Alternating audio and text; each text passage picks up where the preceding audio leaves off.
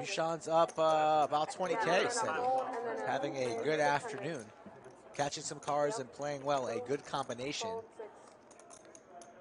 Fred raises to 200. Kendall snap 3 bets to 600 with the pocket queens. Call from Justin with a suited ace. That's going to invite Ryan into the pot going set money. Sandwich bet, Rick. What do you want? Queens or eights? I'll go with eights. The snowman. Yeah, I think you're trying to bet here. I think I'm about to make this one. Why did you see eights out there? No. I see a queen of hearts in my future. That's what I see. Queen of hearts right in the middle of the flop, you know, a sandwich of the queen of hearts, perhaps. We are playing 25, 50, 100 at the Lodge. Under the gun, Fred Flintstone raises to $200 before looking at his cards, which is kind of like an additional straddle, but if everyone just calls 200, he does not get to re-raise. So it's worse than a straddle. Fine. Kendall opts to 3-bet with pocket queens to $600, which again, this is not really a 3-bet. This is more like a regular raise. Now, over to Justin with ace-7 of diamonds. If you look at this 3-bet to $600, you may think, why would you call a 3-bet with ace-7 of diamonds with a lot of players he attacks? But this is essentially a regular raise. So would you call a regular raise, an initial raise, with ace-7 of diamonds? And you certainly would. So Justin has an easy call in the hijack with ace-7 of diamonds. Over round to Ryan on the button with pocket eights, another easy call. Over to Fred Flintstone in the blind raise. He has to put in $400 more with king-jack offsuit. Look, I realize no one at the Lodge is going to fold the king-jack offsuit here, but I would say that it's probably not that bad to fold in this spot, because when there is an early position raise and a hijack call and a button call, your king-jack is going to be dominated hard one way or the other, and maybe every which way. So it's nitty. It feels bad to fold the king-jack, but you have to realize you have to be really cautious out of position multi-way, especially with hands that make one pair without the nut kicker. So whatever. Some players let this go. Fred Flintstone absolutely does not. Let's go to the flop. 4 ways to a flop. Miranda. 9-9 Trey. Diamond draw for Justin, but the queens still way in the lead. You're welcome. Because you're number 8. No, there is 9. Oh, no, there is 9. Never mind, sorry. I forgot what 9 is. It's usually 8.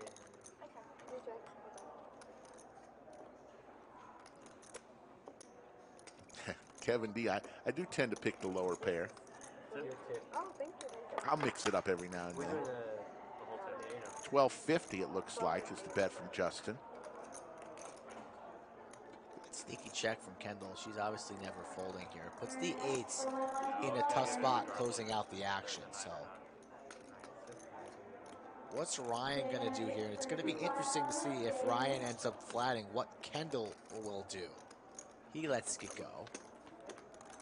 Will Kendall just click the call button, or will she fire in a check raise? Unlikely that Justin has a 9 in his range here, but she's just going to call, it seems, carving out the calling chips. The flop comes 9-9-3, 2 diamonds. Ryan on the button has an underpair. Kendall, the initial raiser, has an overpair with a diamond. And Justin has the ace-high flush draw. Fred Flintstone checks is nothing. Kendall with pocket queens checks. You may be shocked to see pocket queens checking here because it's probably good, but you have to realize when there are 2 cards on the board that are a pair, and those, well, that card should be in your opponent's ranges, and most people do play a lot of hands containing a 9, this is a spot where you're going to want to do a ton of checking with overpairs, because if you bet and get raised, or if you bet and even get called, it's not great. You could easily just be demolished. So even though Kendall's hand is normally strong, an overpair, you have to realize that she could easily be crushed by any of her opponents who will randomly have all sorts of 9s in their range. So you need to check in this spot multi-way as she does, which is great. Over to Justin. He bets with his flush draw for a small amount. Well, half pot. He goes half pot. Ryan makes a good fold with pocket eights. I think a lot of people splash around too often here, but this is kind of like Fred Flintstone's pre-flop king-jack, where, you know, it's okay, but you can just easily be drawing to 2 outs. And whenever you're not drawing to 2 outs, usually your opponent's drawing to a whole lot of outs. So this is a spot where pocket eights just has to fold. Good fold there. Over round to Kendall. She could check raise, she could check call. Depending on how insane she thinks Justin is, raising may be viable. But I think calling is certainly standard given Justin could easily have a 9. She calls. Let's go to the turn.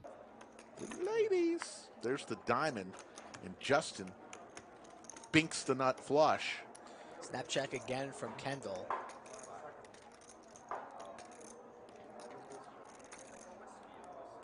What is Justin gonna make it? 27.5 effective.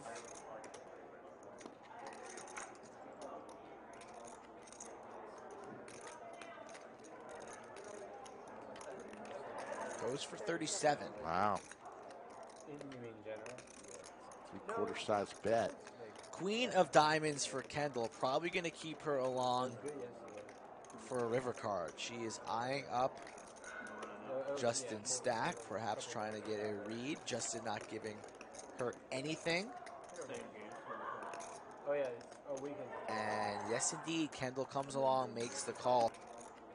The turn is the ace of diamonds, giving Justin the ace high flush.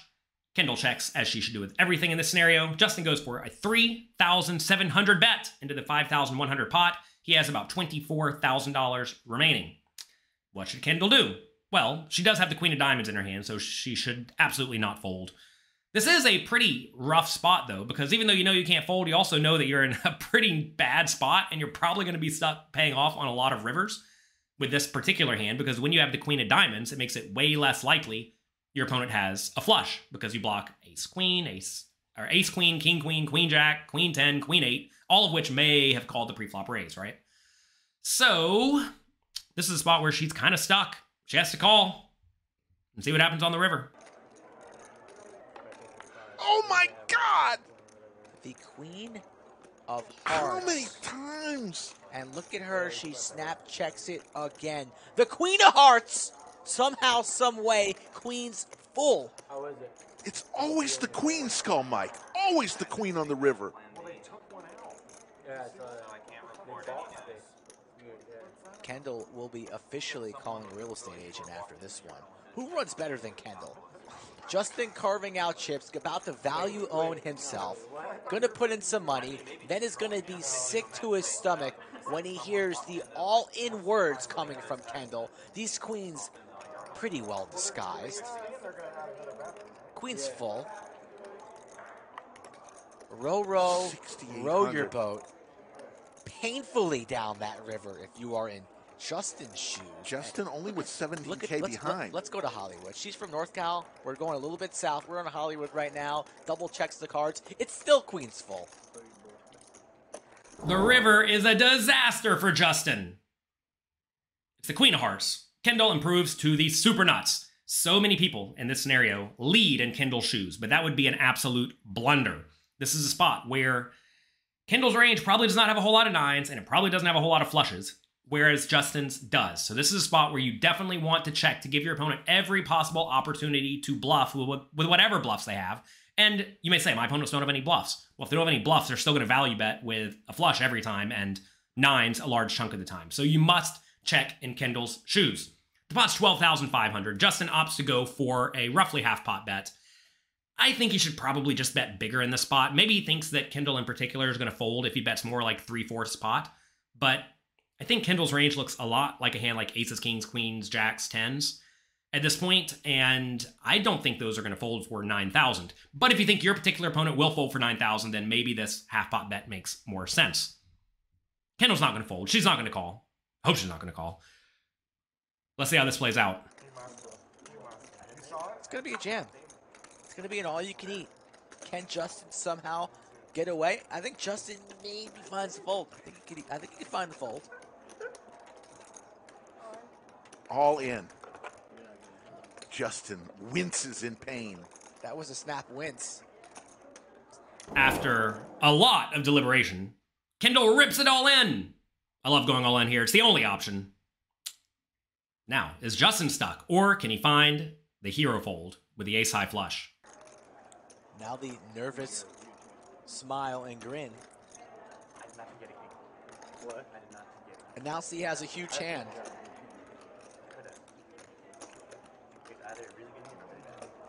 Ugh. You either like stone bluff me or you got a monster. Yeah, I agree. Justin reaching for a drink. Rightfully so. He's on an island right now. Looking to phone a friend. Just Justin and his thermos. 64.6.